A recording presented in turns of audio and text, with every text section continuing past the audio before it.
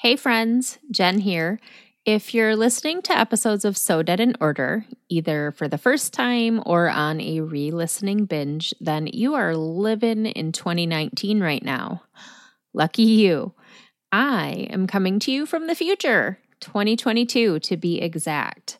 A lot has changed since 2019. Everything has changed, quite honestly. You're still months away from ever even hearing the word COVID. You've still got dozens of episodes left where Danny and I host the show together. Spoiler alert, she does leave at the end of season 1, but it's all good. Everybody's good and it's okay. And the true crime icon that we interviewed for the episode that you should be listening to right now has turned out not to be the hero we all thought he was. In 2019, Danny and I considered ourselves so fortunate to snag an interview with investigative journalist Billy Jensen, right on the cusp of his popularity exploding. His podcast with Paul Holes, The Murder Squad, was about to launch. He was just getting ready to release his first book, Chase Darkness with Me. He was a champion of the people and a staunch victims advocate.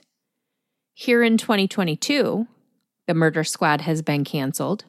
The release of his second book has been put on hold indefinitely, and some very serious allegations of sexual misconduct and assault have been made against him, which Billy vehemently denies. This has absolutely rocked the true crime world, and while decisions are split on who's telling the truth, it was an easy, albeit very painful, decision for me. There are too many voices speaking out for it all to be lies born out of bitterness, in my opinion.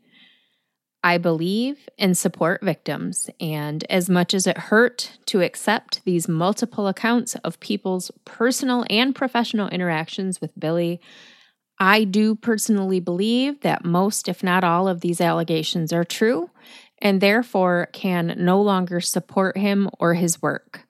I have removed all Billy Jensen books and merchandise from Dead Time Stories, and I no longer feel it's appropriate to feature Billy's episode on So Dead, which should be right here.